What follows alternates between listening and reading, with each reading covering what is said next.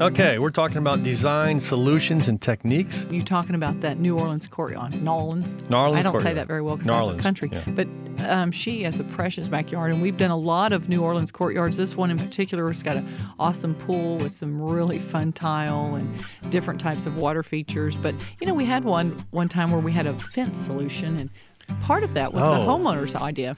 He stained the fence black. He had brick columns, and he took the fence and stained it black, and it was so beautiful. You know how you have the posts were his brick columns. That's Right, what you mean. right. And in between So the was thing the is, wood, though, so. a wood fence is really never anything exciting to look at.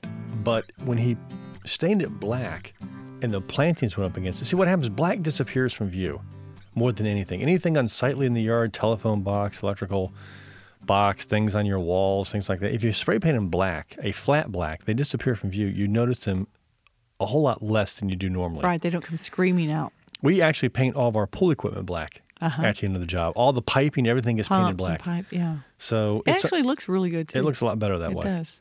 But he painted his fence or stained it black, and it turned out wonderful because the spaces in between the plants that were still visible, you did not notice. It just kind of disappeared in a never land back there. So that made a huge difference. So it really makes a big difference if you're trying, especially on a small courtyard design. And then if you want to get some beautiful vines going, and one thing we do quite often in a small areas, we'll plant vines on the fence. Sometimes we'll put fig ivy on the wood. Now, there's a lot of people who are going to say, oh, you can't do fig ivy on the wood. The roots are going to grow in, they're going to destroy the fence and this, that, and everything else. But guess what?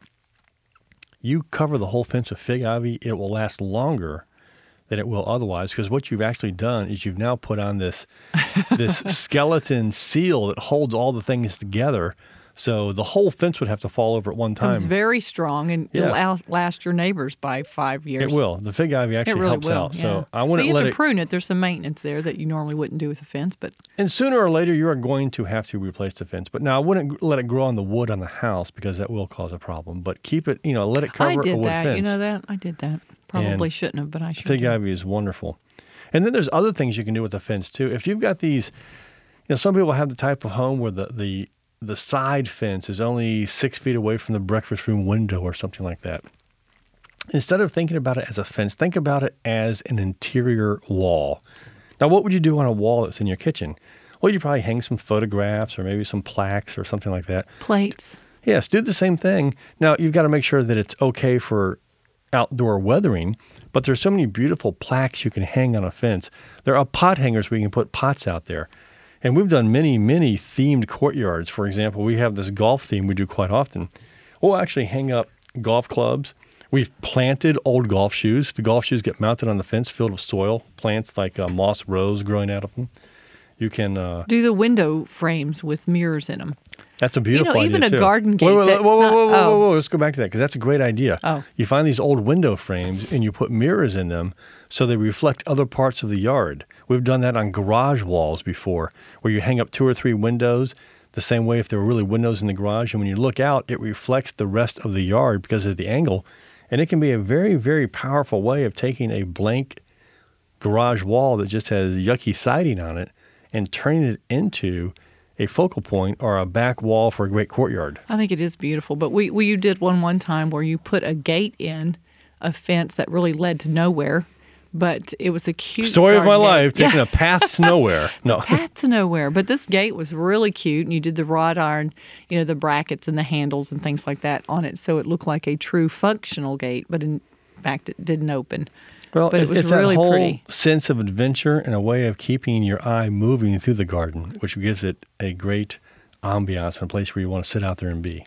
But some other things too, looking out and saying, oh, I'm so sick of looking at that fence. And you've put arbors so that, we can hang hanging baskets on, that you can grow beautiful vines on, so that the extended kind of gives you a sense of privacy, even though you can still see, through it and beyond, but it does give you some boundaries. We did something a little bit interesting at the office where we took plywood and mounted. It was a high fence, but we mounted plywood on our side. The good side of the fence was on the other side. We took plywood and we actually coated the plywood in a plaster. We took paint stucco. with it looks like stucco, but we took paint and put all the texturizing in it. And I tripled the amount of texturizer that goes into it. Right. Basically put that on the plywood and then bought trim work. It was a synthetic trim work, cornice work that goes up on top to give it this look of a Mediterranean Tuscan wall. Right. And did that as a backdrop, along with the plantings and an old wooden gate and an arbor, and really created a completely different feel, even though it was just right there on the fence. And it was really simply plywood with this old Tuscan style wash. It's beautiful. You should come by and look at it, guys.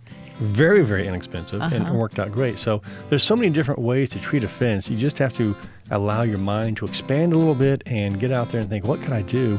And remember, looking at photographs is a great way to get a jump start.